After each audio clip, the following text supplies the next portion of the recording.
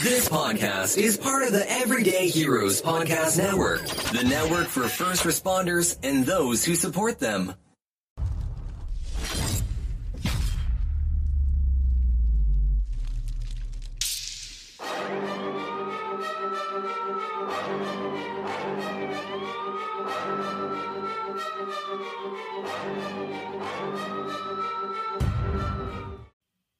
Hey guys, welcome to the Hero Academy podcast, the place where you can celebrate and highlight our frontline heroes, people such as nurses, firemen, EMS, police officers, and military are all heroes without capes. I don't care about politics, only positivity and purpose. I only care about those that have chosen to serve our society. I believe in collaboration over competition. Here, you'll learn the secrets and strategies that let ordinary people become extraordinary inside of their purpose. Sometimes we'll throw in some simple side hustles that everyday regular people are doing, things that you could do to make some extra money, especially if you're starting to think about retirement and what's next. Inside this podcast, each week, you'll learn from people like you that were working full-time but still found the time to create a course, grow a big team, create a coaching program, a large audience, or a profitable side hustle. The steps they took, their backstories, and how they overcame their burnout that they were facing. The perfect blend of mindset and techniques. Carpe diem. Now let's get your dream lit for your freedom. I'm your host and coach, Super Dave. Let's go. Hello, family, and welcome to this week's episode of the Hero Academy. This week, I have Doug Newman, chief of a police department, which we won't name. We don't need to unless you want to. I'll let you take it away and introduce yourself. Go ahead, Chief. Well, thanks, Dave. Thanks, Super Dave. You can mention my police department. I'm here in an official capacity. So my name's Doug, and I'm the chief of police for the city of DuPont. And we are located off the I-5 corridor in Washington State, about 15 minutes south of Tacoma and 15 minutes north of our state capital in Olympia. And for those of you who are familiar with the military, best way to locate us is we are located right outside the gates of one of the largest military installations in the country, Joint Base Lewis McChord. Okay, I've heard of that base before. They have a lot of special forces training there too, right? It is home to America's Corps, I Corps, First Corps, and First Special Forces Group, Second Ranger Battalion, Stryker Brigade, and various other units. Air Wing for the Air Force. It's high tempo, large, truly the home of American heroes and American warfighters. It's our privilege to serve them and their families. That's pretty cool. Is it a very mountainous area where you are? Is that where they train, like in the mountains? No, not really. I mean, because we're actually pretty close to the Puget Sound, an ocean inlet, saltwater inlet. But where I'm originally from Arizona, and from southern Arizona, so we had mountains. But anywhere you are in Western Washington, you can pretty much see Mount Rainier, largest peak, I believe, in the United States. And so it's not mountainous, but you see this enormous. It's on our license plate in our state, so you see this huge, beautiful snow-capped mountain. So I guess that depends your definition of mountainous, but we have the Olympic mountain range and the Cascade mountain range, and it's absolutely beautiful up here. Oh, that's pretty cool. I definitely want to visit. I've been to Seattle when I was 15 years old. The airport PD took a 4-finger gold ring from me. I'll never forget it because I paid for it myself. And they said, oh, that could be considered a weapon, so we can't let you fly with it. And that was before 9/11. Oh, okay, good. Because ironically, that used to be my agency. So I wasn't there then, and I can't confirm or deny we've ever seized anything that looks suspicious in nature. So small world. How many years do you have altogether at PD now? Just shy of 30. I'm on my 27th, I think. Started my career in my hometown as Tucson, Arizona. Grew up about 40 miles from the Mexican border. My first agency was the Pima County Sheriff's Office, which is Wyatt Earp's department. And I'm a pure desert rat. I did mow my first lawn, so I was 34 years old. Spent about 10 years in southern and central Arizona, South Tucson police predominantly. And then I'm a military reservist. In 2005, I was mobilized and went to Fallujah with the 2nd Marine Expeditionary Force, the Navy Seabees. And I sent my wife an email and I said, hey, between Tucson and Fallujah, I never want to see the expletive desert again as long as I live. And, the Pacific Northwest is just absolutely beautiful. And she was offered a job transfer with her job. And I put in for, as a lateral as a straight officer. That was 2006, was hired at the Port of Seattle Police Department. Spent about 13 years there as an officer, a sergeant, and a commander. And then was appointed police chief here in DuPont. And it's been here for 4.5 years. And it's been the privilege of my career. I work with great people. It combines the two things that are most important to me: serving a military community, and serving cops, serving law enforcement officers, and that includes our civilians and our volunteers. And I'm blessed. I'm truly blessed. So I've been here about 4 years. You've worked for 3 different agencies, I heard, or was that 4?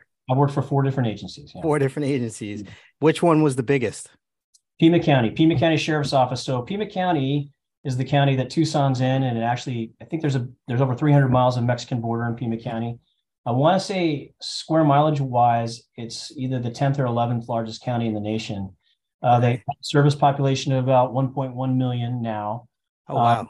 When I was there, it was an agency of, I think, between 1,300 and 1,500 employees. Yeah, that's a big department. Yeah, we had a big jail. I started in the jail, worked in the jail for a couple of years, and then became a road deputy. And so Pima County was my largest department, and DuPont PD, the department I'm with now, is my smallest department. And then the agency I spent most of my time with, the Port of Seattle Police, as a mid-sized department. Right now, they're hovering around 150 total employees, but they have a very unique mission. I don't need to tell you because of the part of the country you're in, with the New York, New Jersey Port Authority. Very similar type of policing there. So I've been really fortunate. I've been blessed to kind of have perspective of working smaller communities and larger metropolitan areas. So for someone that's brand new, thinking about getting on the job, what kind of advice would you give them? Because I'll tell you, my advice is always to look around and make a list, inventory what departments are around you, and decide, like, don't just throw a dart or choose the county you live in, because there's so many different types of jobs in law enforcement that are just in your surrounding area. Yeah, well, and you and I were, first of all, I'm so thankful that you allowed me the opportunity to come on your podcast and talk to first responders, nurses, firefighters, police officers, military personnel. We're all the same family. And so thank you for that. And because of that, you and I have had an opportunity to speak before this interview. And it's funny, you and I kind of talked about policing in the current environment. In the past couple of years, between a global pandemic and this generation's policing crisis with George Floyd, and before that, Ferguson. And of course, our generation was Rodney King and Rampart. My advice, it really depends. And I think the best advice I would give someone who's looking into this profession is, one, we are an honorable profession. We're a profession of brothers and sisters. We need good people. We can train someone how to do a traffic stop, how to do an investigation. We can train someone how to be a police chief. We can't train character. We can't train ethics. And unlike a bad day working at Wetzel's Pretzels or Foot Locker at the mall, our bad days are as bad as they get. And so you truly have to have, we are a profession. We've made that jump from being a vocation to a profession, but we're really a calling. So if it's not, my first piece of advice would be, if it's not in your heart, then don't do it. You've got to really, you're going to have some rough days, and the pride that you have in your badge, not to tarnish your badge, is something that's going to carry you through those rough days. That's one. Two is you've got to be flexible. And, you and I had some great conversation prior to this, and you've been on the job for a long time as well. And the landscape has changed. And, one of the things, and I talk to community groups, I talk to other law enforcement agencies. And when I speak to other agencies and other cops, aspiring supervisors and leaders, one of the things we talk about is, the stereotype about law enforcement, and I can say public safety in general, is that we hate change. And the saying, cops don't, there's two things cops hate. They hate change, and they hate the way things are. And I totally disagree with that. First of all, I think you have to love the people that you lead. I love cops. And cops are some of the most flexible people on the planet. They have to deal with ever-changing laws and legislation. It's different from state to state. It's different in New York where you are than it is in Washington State, than it was in Arizona. They have to change with different political environments, different budgetary environments. Cops are the best at being flexible. What cops hate is they hate change without explanation or without communication on why the change is occurring. Cops can adapt. Public safety can adapt. They just want some explanation as to why. So you have any examples of that where like a change came down and there was no explanation? yeah, so what we're seeing in Washington State right now is we're seeing sweeping police reform legislation. And honestly, it's been in the wake of George Floyd, highly publicized use of force incidents. And so I think that the legislators, our state representatives, while they mean well because they want to correct what they see as a problem in our industry, they have overcorrected, and they have completely removed the ability for law enforcement officers in the state of Washington to pursue and there's some parameters. We have to have probable cause that a violent crime has occurred. They've changed that to a reasonable standard, a reasonable suspicion standard, but it's still exceptionally hard to pursue. Now, the reason I tell you that is most agencies already had restrictive pursuit policies. The difference is the bad guys didn't know it when we were behind them, and we didn't advertise it. And here now it's a statewide law. The reason I tell you that is as a young patrol officer working in South Tucson, if I had a supervisor told me I couldn't pursue for a stolen vehicle, I would be frustrated and angry. What I would need is the supervisor to say, hey, Doug, let me explain why we don't pursue strictly for property crimes. You can hurt someone in a crosswalk. You can get banged up yourself. We don't want to be the subject of bad case law. We need to save those high risk, as Gordon Graham says, the low frequency, high risk incidents for times when we really need it. But we all get those memos. We all get those, directives from on high, from command staff, that effective immediately, there'll be no more mustaches. Yes. Right? It was funny. I spoke to a deputy, and I won't mention the deputy's agency, but it's a large agency. And that deputy was written up because they had pink handcuffs. Now, the pink handcuffs were in support of, there's a pink patch over my shoulder. A lot of agencies do that for cancer awareness. The message that deputy got was it's outside of regulations, don't wear it, with no explanation. And it kind of left a sour taste in their mouth. So to answer your question, one is to be flexible. I tell people to be flexible, understand that the rules of the game are going to change. And the advice I give aspiring leaders is make sure that you communicate clearly. There's a difference between saying, hey, don't shoot the messenger, this is what the chief wants, and professionally talking about a directive that is going to be unpopular while still being supportive of your agency. Listen to the complaints of people, but also be there to defend your people and try to explain as a first line supervisor why there's problems with the directive. So I guess what I'm trying to say is that be flexible and have a heart for service. To answer your question, what I would tell people coming into this industry. And then lastly, make sure your family's behind you. We all think we know what we're going to do. We all think we know the risks of being a firefighter or a police officer or an ER nurse. You don't really know until you get into it, the long hours, the shift work, the trauma that you bring home. We ask our police officers to go to infant deaths, and on the very same shift, go to deal with a juvenile problem. And we expect them to put that infant death away and have a smile and show excellent customer service. And the community is shocked when they get a police officer that's maybe not willing to engage as cheerfully as they expect. And that's a lot of trauma on an officer's back. So also know what you're getting into, and it's okay to talk about it. Have resources to talk about it. Do you think there's something that we can do as supervisors if they know that officers have responded to something traumatic, that maybe they can pull them off the road for a little while and help them to decompress?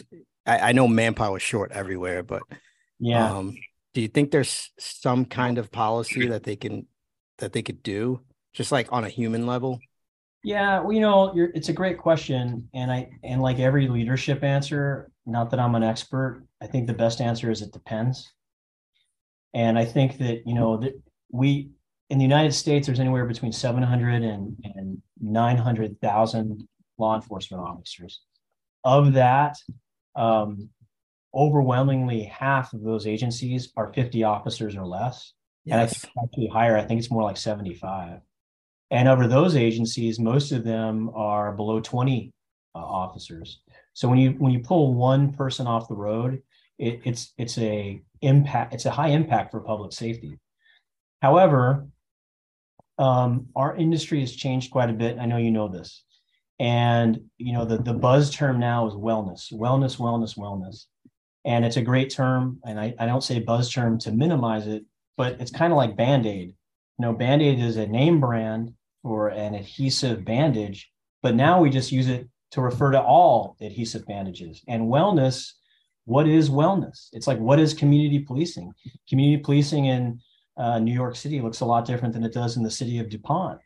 So wellness, it really depends. It depends. And I think that it starts with leadership, with supervisors, truly having relationships with the people that they work with. It's very challenging the larger the agency. That's one. Two, having a culture where it is okay to talk about things. But I think that, from an administrator's perspective, I think you need to always err on the side of caution. If you have a traumatic incident, I think critical incident debriefs, formal critical incident debriefs are extraordinarily valuable. But if you're a rural agency with 4 cops, how are you going to get a mental health professional there to give you a legitimate debrief? There are some great resources out there. For us, we're a smaller agency. We invested in a mobile application and a mobile app that our officers have access to, their spouses have access to, all of our civilian employees and our retirees have access to. It's very hard to what do we train our young supervisors? We train our young supervisors when they test for sergeant. If they encounter a scenario during the test where they have an officer who's dealing with a divorce or financial issue or dealing with trauma, well, let's use EAP. The city has EAP. Go to we have the employee assistance program. Look, what cop that's working a midnight shift is going to come in on a day shift to talk to human resources? And of course, it's all confidential, but you still have to reach out. There's someone you have to talk to. You and I had a great conversation about, through your PBA, there's a peer support program. So the app was a way for us that young officer at 3 o'clock in the morning who may be dealing with something that I'm unaware of can be in their patrol car and immediately confidentially go to that application. There are self-assessment tools. There's videos for stress management. It geotags you on where there are vetted law enforcement, public safety therapists in the area that they can use through the city employee assistance program. And by the way, command staff cannot look at that. I have no access to the app. I don't know who uses the app. So that was one way we tried to be creative and leverage technology. Is it okay to name the app?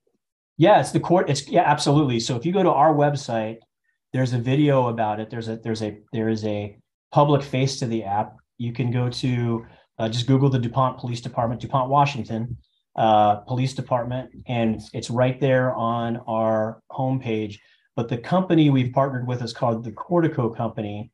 For your cop listeners for this podcast, Dr. Kevin Gill Martin is kind of was the trendsetter in police wellness. And he is partnered with Cortico. Gordon Graham, who's the big risk management guru in law enforcement, is also part of Cortico. Great company. And I don't know if they want me to say this or not, but for any police administrators out there who are considering doing this, one, they can contact me. I make no money off of it. I don't have a side hustle. I don't work for the company. We want to help cops. But they look at the size of your agency and they will work with you based on the size of your agency and what you can afford for your agency. So it's an excellent tool. It's worked great for us. And by the way, it's like having a backup weapon for a law enforcement officer, or an off-duty weapon. It's better to have it and not need it than need it and not have it. And that's kind of, but that's not it. We have a chaplaincy program here. We actually have a volunteer who is a prior Air Force flight surgeon, who is an MD, who now works for the federal government, who volunteers his time to talk to our officers about wellness and fitness. And our motto here is wellness has to do with body, mind, spirit. And we want to make sure all three are as intact as possible. Part of our employment contract is to make sure that if we have appropriate staffing, officers can work out in a 12-hour shift, can work out 1 hour a day to maintain their physical fitness, because that's really good. Psychological fitness. So you asked, what can we do policy-wise? I think that policy-wise, more than policy-wise, is having a culture of core values that agencies truly live by, and that they recognize that our most important asset is not in the motor unit or the canine unit or the marine unit or the air unit. It's truly in our people. And if we can't keep our people healthy, and what's the old leadership mantra? People don't care about how much you know until they know how much you care. So I think really that's instilling a culture where there's an expectation that you're going to focus on the wellness of the people. And by the way, something as simple as just spending 5 minutes with someone in the hallway, saying good morning, seeing how their weekend is, can be the difference between them having a bad night where they're look, and we lose police officers to line of duty deaths anywhere from 52 to 56 hours. Every 52 to 56 hours, we lose a cop. Depending on the statistics you look at, the numbers of suicide are just as high. They're not accurate because sometimes they're underreported, because there's still a stigma with that. So just taking the time to show some kindness. And by the way, the police station should be the sanctum sanctorum, the protected area where cops should feel no stress. They should come here and be able to decompress. But Dave, it's usually the other way around. The command staff stresses them out, supervisors stress them out, they hate their coworkers, things start to deteriorate. And I think so the biggest answer is having a culture where you're constantly aware of that. And culture is not a destination, right? You're constantly tweaking it, and have strong leadership expectations that if you're going to, talk the talk, walk the walk, and something as small as spending 5 minutes with someone to see how they're doing, how their kids are, how their families are, could be the difference between them doing something very horribly tragic that night and giving it just one more day. And that's just I have to say, all of the chiefs in my department, I never mentioned my department on the air, but because I'm not in an official capacity, but all of the chiefs in my department are extremely personable. And if you catch them on a one-to-one, if they're not busy, they will have a conversation with you, and they're extremely personable. We have really, really good chiefs of our department. They're like down to earth, solid human beings that will actually talk with you and man to man have I just saw the chief of department in the grocery store, and he stopped and talked to me for a couple of minutes.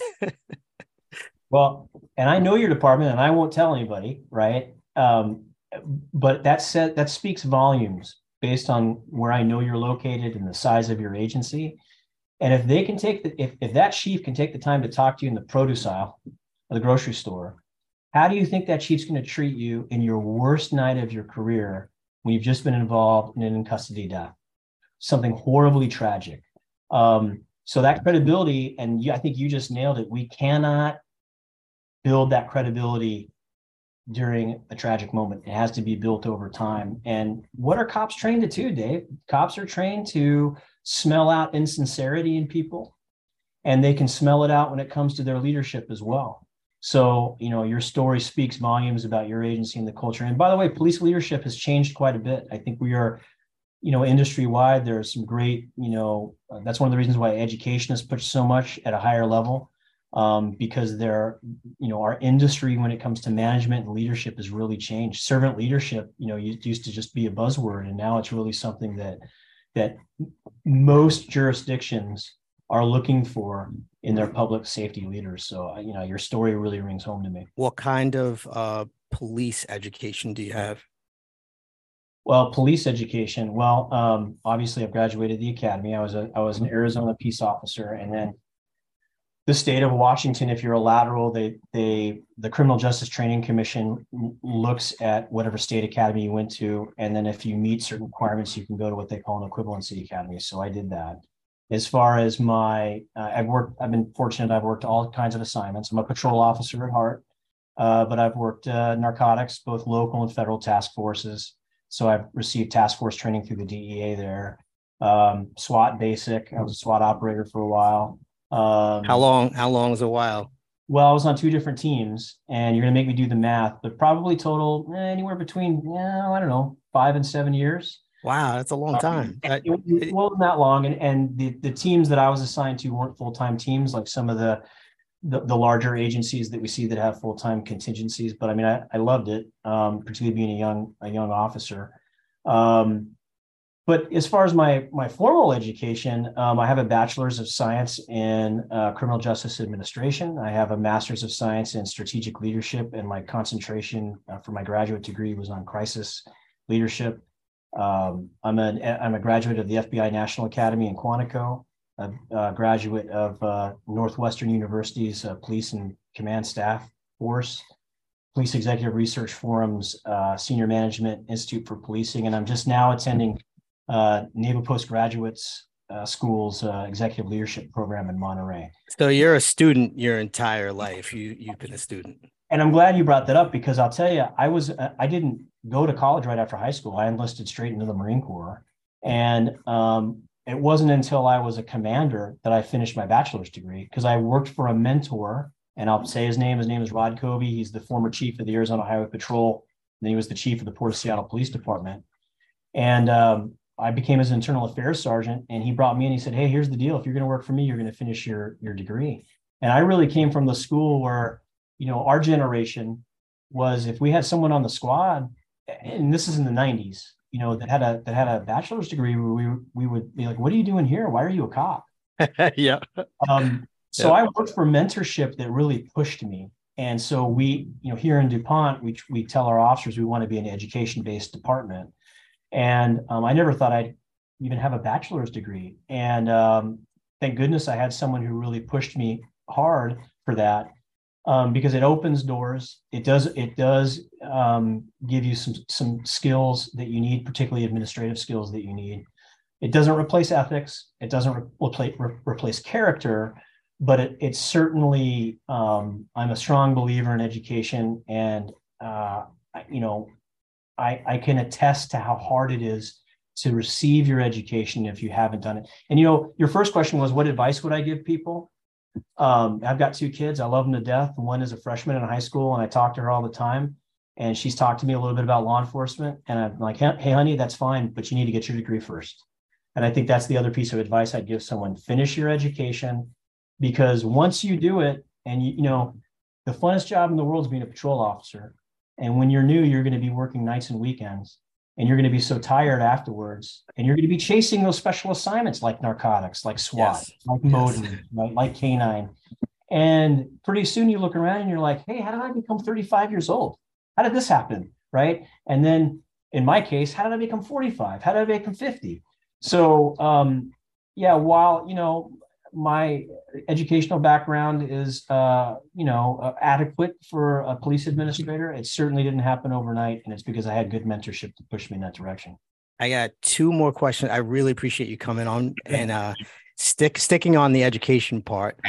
Do you have a couple of favorite books that back there behind you? I see that bookshelf. Yeah, I do. I have a couple. You mean the ones without pictures? You're very articulate and you can express yourself very well. So I know that you read and you write a lot. I can just tell by the way you speak about policing. So do you have 2 books that you'd recommend off of that shelf? Yeah. So one is Good to Great by Jim Collins.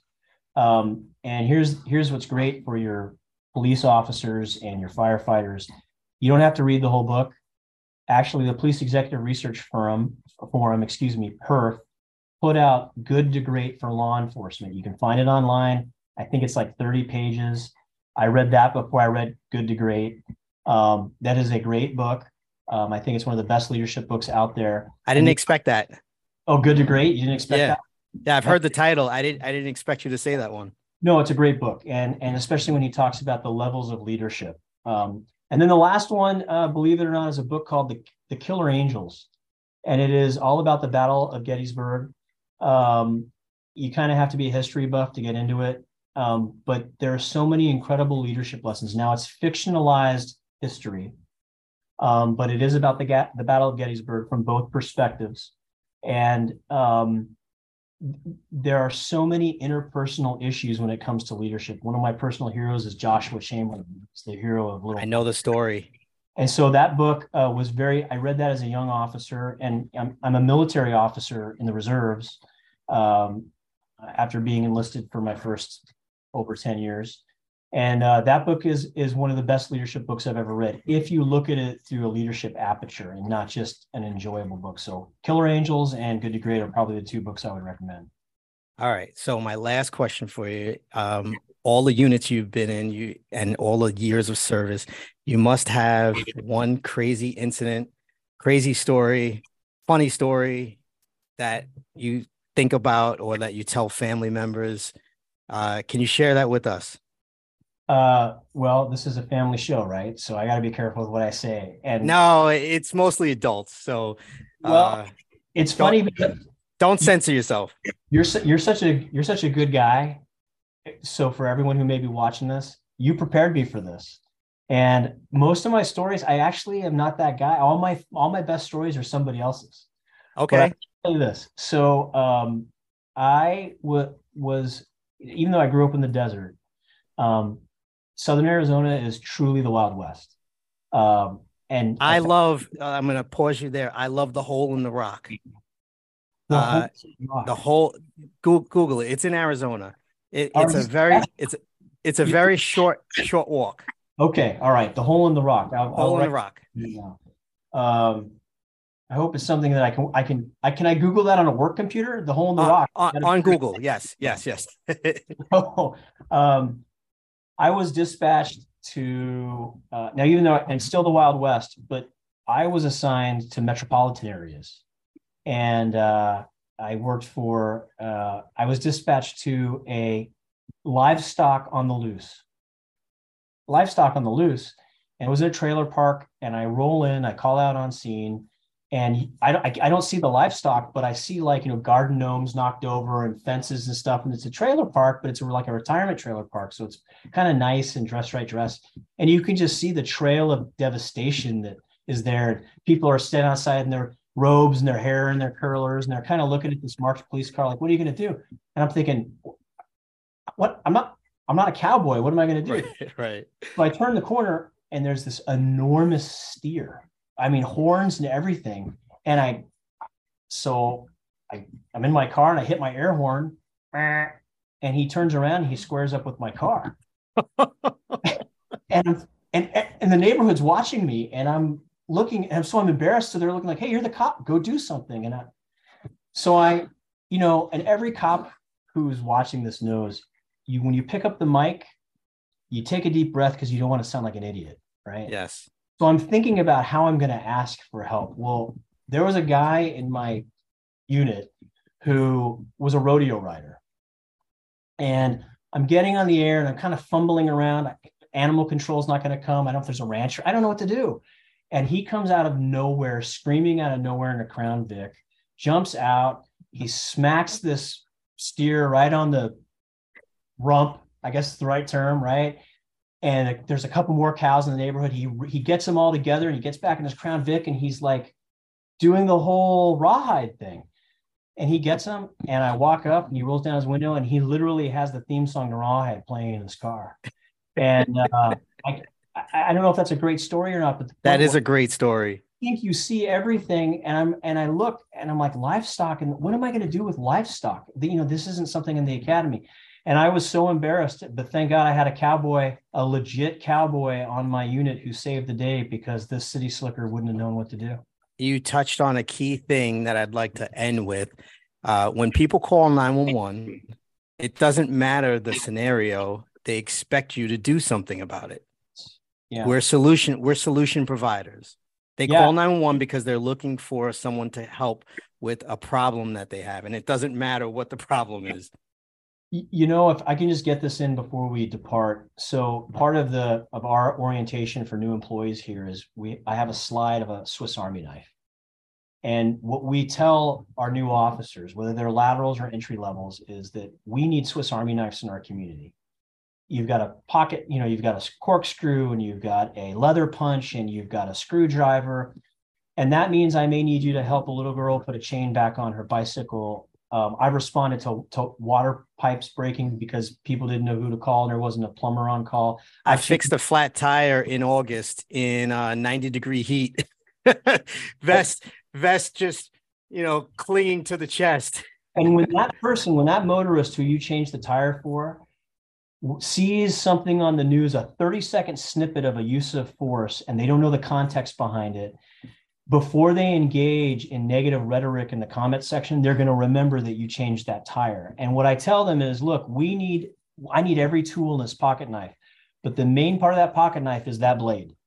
And when I need you to go into that elementary school and be a gunfighter to save lives, make sure that blade is sharp. I need everything else in that pocket knife, but at the end of the day, you're a protector of this community. And it's that balance. And you named it, people call 911 when they don't know who else to call. And the worst thing we can do, and I think we've learned this as a profession, is that attitude of, well, it's not criminal. It's not a police matter. And it may not be a police matter, but if you have time, do your best to be a community ambassador. We get paid to serve the community. We don't get paid to be abused by the community.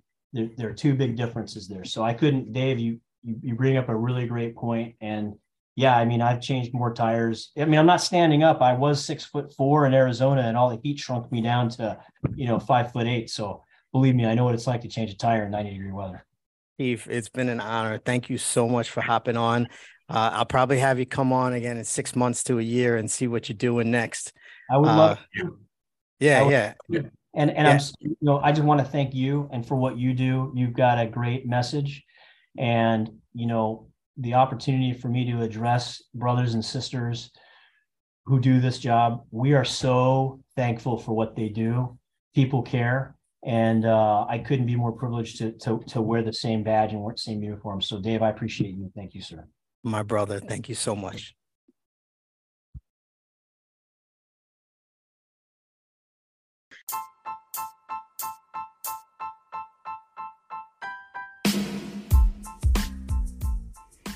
All right, family. I hope you enjoyed this episode. Everyone I interview, I've chosen for you guys because of their story, and I hope that you get some value every single time. If you did get value or just simply enjoyed the episode, please share the episode with someone that you know. If you know of a guest, a frontline hero that has an amazing story, something uplifting or a positive message, hit me up in the contact form of www.davidleith.com or DM me at Instagram at davidleith1. Subscribe to the show because I have some really phenomenal guests coming up in the next few weeks that you definitely don't want to miss. All right, one.